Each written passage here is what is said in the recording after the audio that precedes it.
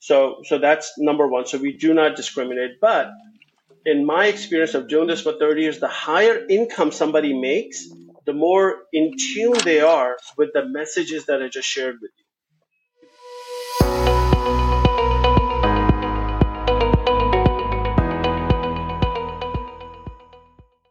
So let's just kind of break that down, because I know it sounds like a mouthful when you say it like that, right? So going back to our example, $40 million. So a guy in New York is supposed to pay $20 million in taxes, 50%, right?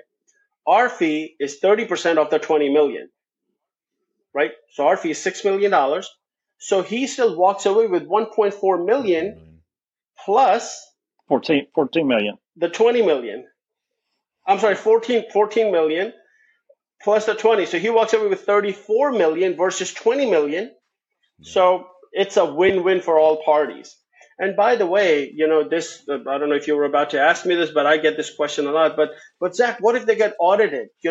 Their accountants are Ernst & Young, and those guys and the KPMG guys, they never said that something like this exists, but yet you are able to do this strategy. Is this a miraculous tax code that you invented? I didn't invent anything. I'm just a messenger. I just really went out there. I'm an eager beaver. We just learned a whole bunch of stuff that if you dig deep enough, you'll find it too. If you're in the tax business, that is. So essentially, we have created a win-win situation for our clients.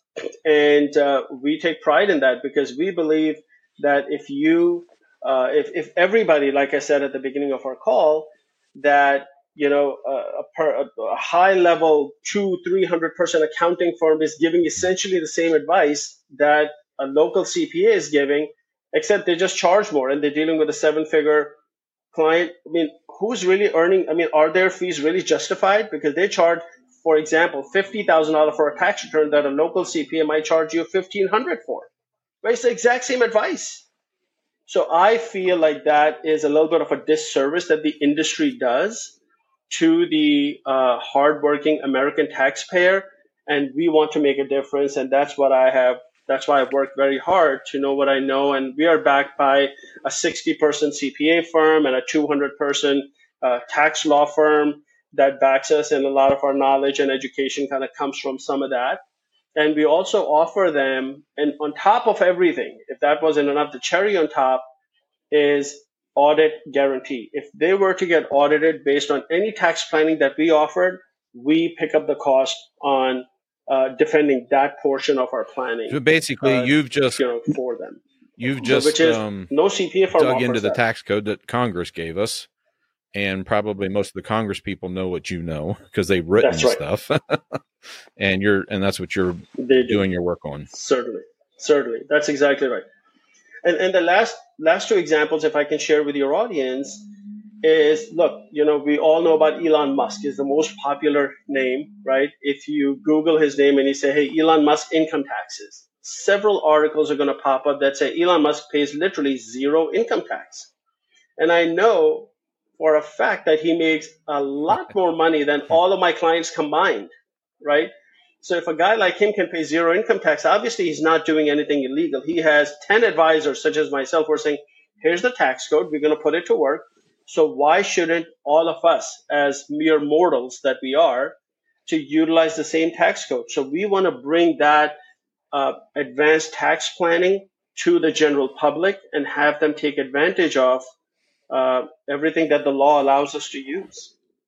Identifying a CPA that understands tax strategy and is willing to work within the confines of the tax law that is there for us to work with is one of the most difficult things to find. Right. And you know why? Because CPAs, proverbially speaking, are in the hamburger making business. They're like the guy at the McDonald's window. Okay? You show up, I show up, we all get the same hamburger. You might get a Big Mac and I might get a single, but that's really about the difference. Versus Emeril Lagasse or Wolfgang Puck. Yeah. Those are chefs, right? So there's a big difference. When you go to their restaurant, food doesn't show up in 3 seconds, right? They take their time, right? They prepare a meal, and that's what we align, or that's essentially what we're trying to distinguish, that the CPA has to knock out so many tax returns. They don't have the time to sit with you and say, hey, what else you got? You have a capital gain? Okay, sorry, here's your tax bill. Next. Would you agree with me on that insight, absolutely. Aaron? Yeah. Come tax season, they don't even have time to scratch their heads, right? But that's the business model they're in. But yet, every single taxpayer says, nope, if my CPA says it, it's true. Everybody else says it, it's false. But yet this guy barely gave you 10 minutes of his time. Yep. That's it, right? Otherwise, you're dealing with their assistants and secretaries to just collect paperwork and putting numbers in boxes. Nobody's doing strategy. And that's where the private wealth management community, especially our firm, Sabur Wealth Management, is an independent fiduciary.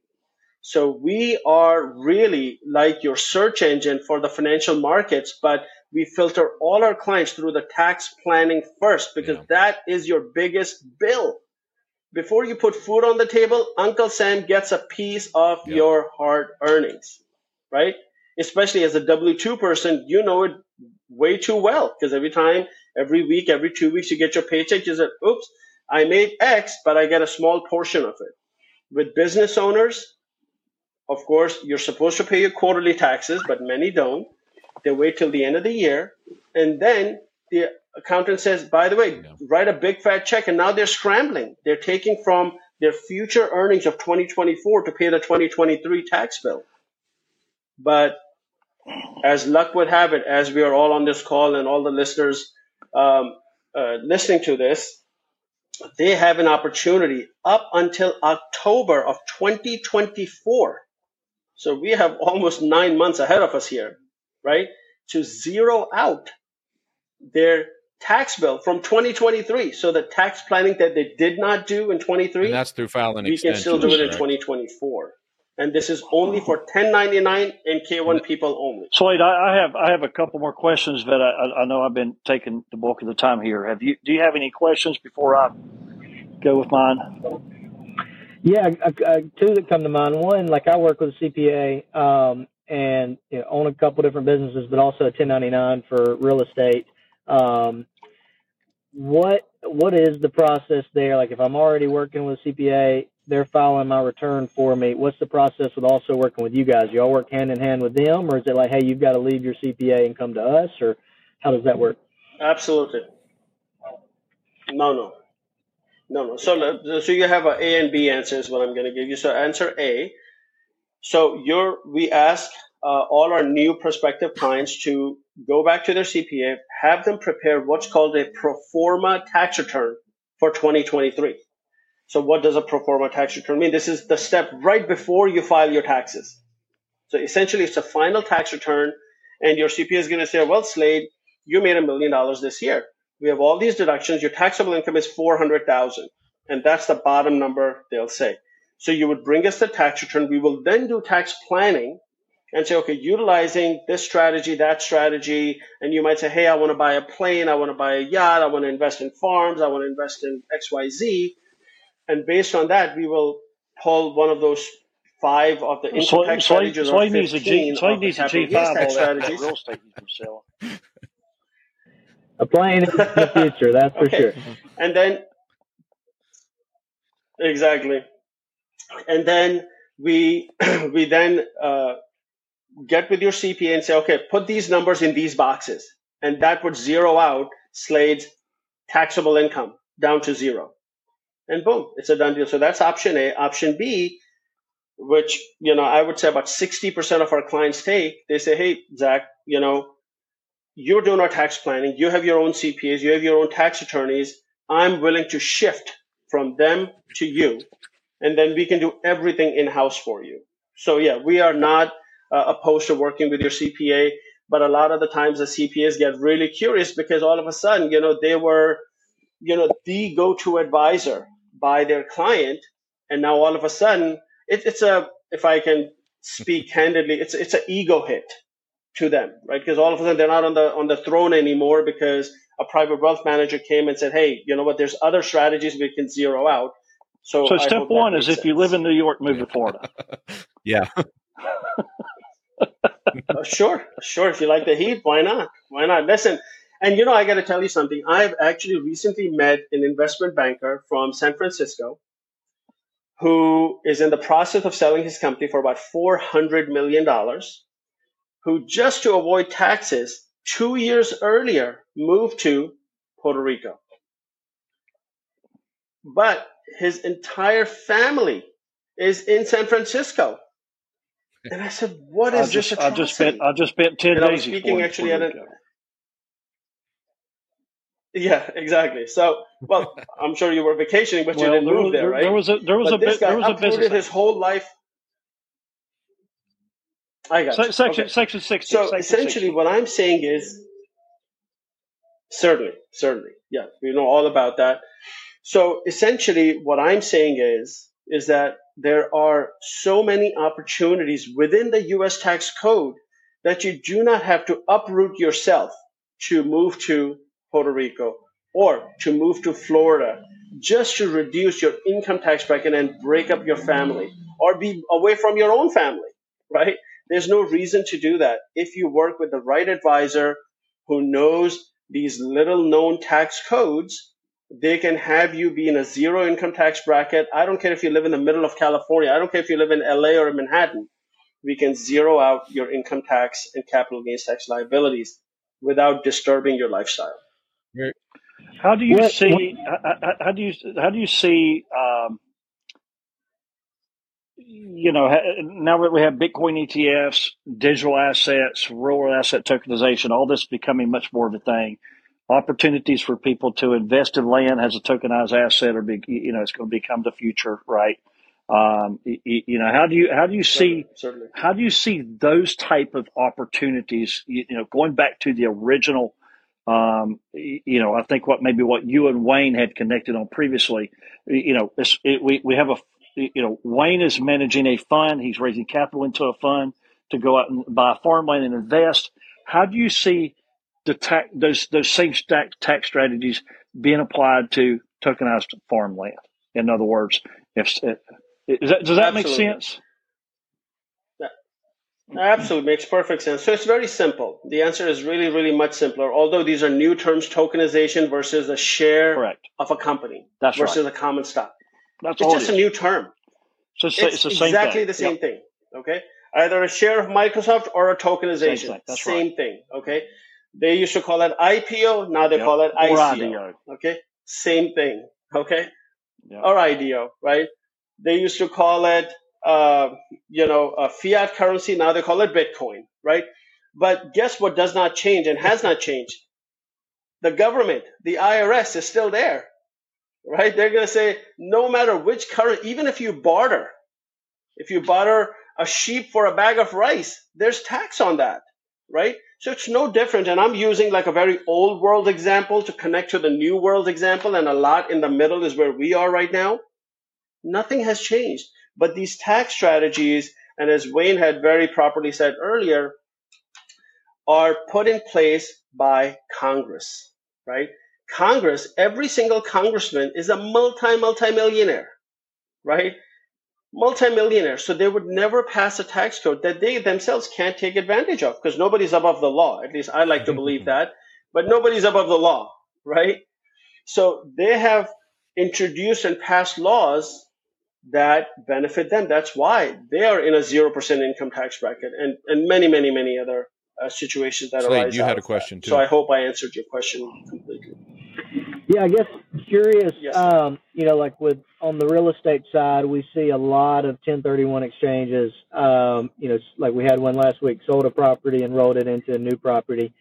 Are you saying there are strategies that are better than that or just strategies that complement that? And can you share on like what your thoughts are there? Totally. Absolutely. So, we never use a 1031 exchange.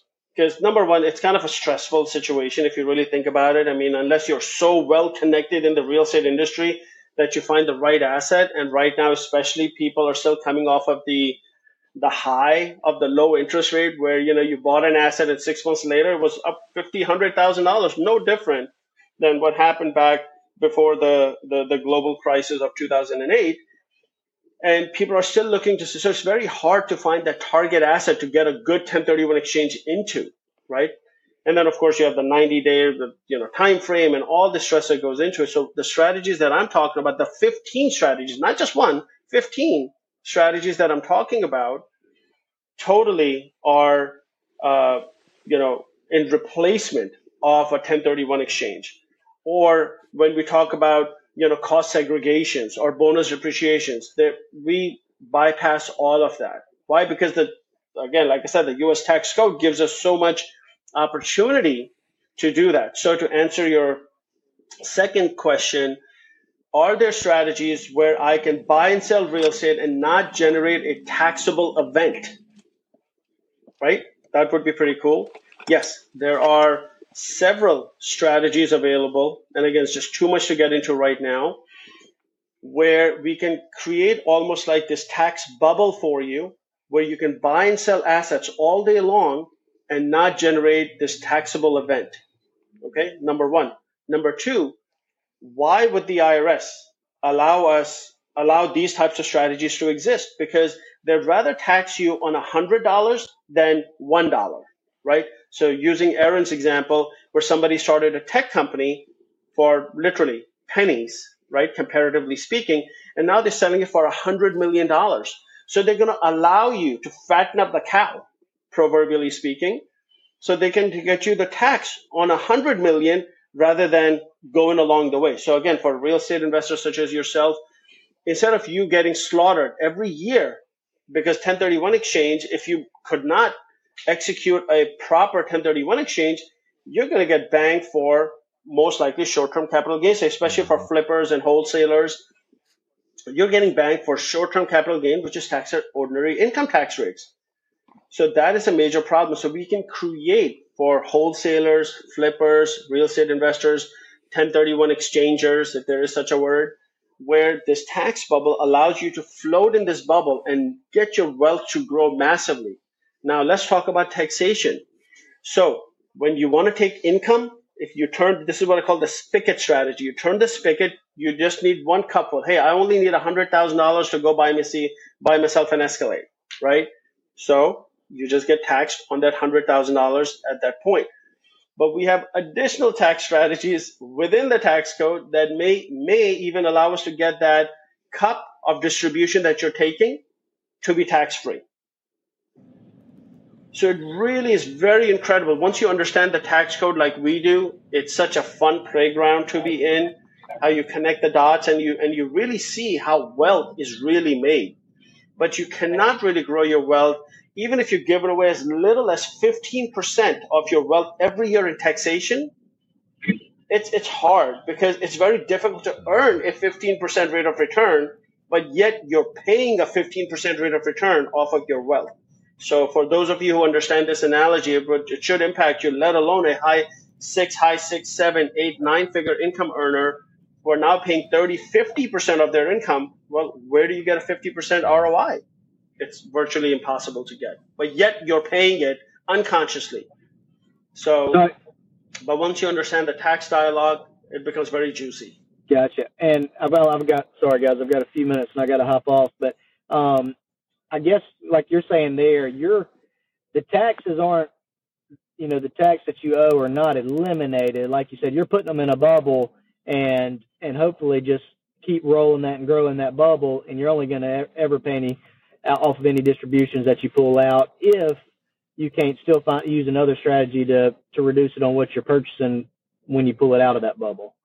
Am I understanding that right? No, I'm not sure I understood your statement, but essentially inside of this bubble, you can do everything that you could do in a taxable environment. You can do a tax-free environment. So you can still buy and sell properties. In a taxable environment, you would call it a 1031 exchange. In a tax bubble, it's a tax-free. You sold something, the money goes back into the tax bubble, and now you found another asset 6 months later. Okay, I'll buy another asset. I'll buy crypto with it. I'll invest in farmland. I'll buy a car dealership. Doesn't matter. The tax bubble is agnostic versus all these other strategies, Section 179, 1031, bonus depreciation, cost segregation. These are very narrow and apply to certain areas They don't jump industries. Versus the tax bubble is agnostic. It could be any industry. It could be, you could buy, sell anything you want. You can sell a piece of real estate or buy a plane. It doesn't care. All right. Okay. Cool. Well, Thank we're you. going to have to wrap this up. Zach, how do people get in touch with you? The best thing that what I would suggest, if you have found today's conversation to be enlightening or insightful, is to go to our website, study the popular services page, and our website is Sabur, SABUR, PWM, like in privatewealthmanagement.com. So saburpwm.com. Go to our popular services page. There are 16 independent separate services listed there. Study them, and then contact us through our Contact Us page. Very good. For a consult. And that's about it. But for 2023 tax bill is the one thing that we are really trying to do an outreach on. If you'd like to zero out your income tax bill for 2023, we have so many opportunities available. Any other questions, right, Aaron Slade, before we wrap this up? No, this has been great. It's been very enlightening. This is actually something I've personally been looking for a couple of years and struggled to find it. So it's been pretty impressive. Thank you, Zach. Fantastic. I'm glad you liked it. Thank you for being on today, filling in for our guest who couldn't make it today. Thank you for having me, Wayne. It's always a pleasure. Yeah, this has been great. Thank you so much. Right. Good meeting you. Yeah. Well, folks, that wraps up our podcast for today. Thank you for joining us, and we'll see you soon. Have a good afternoon. Thank you. Yeah, bye-bye.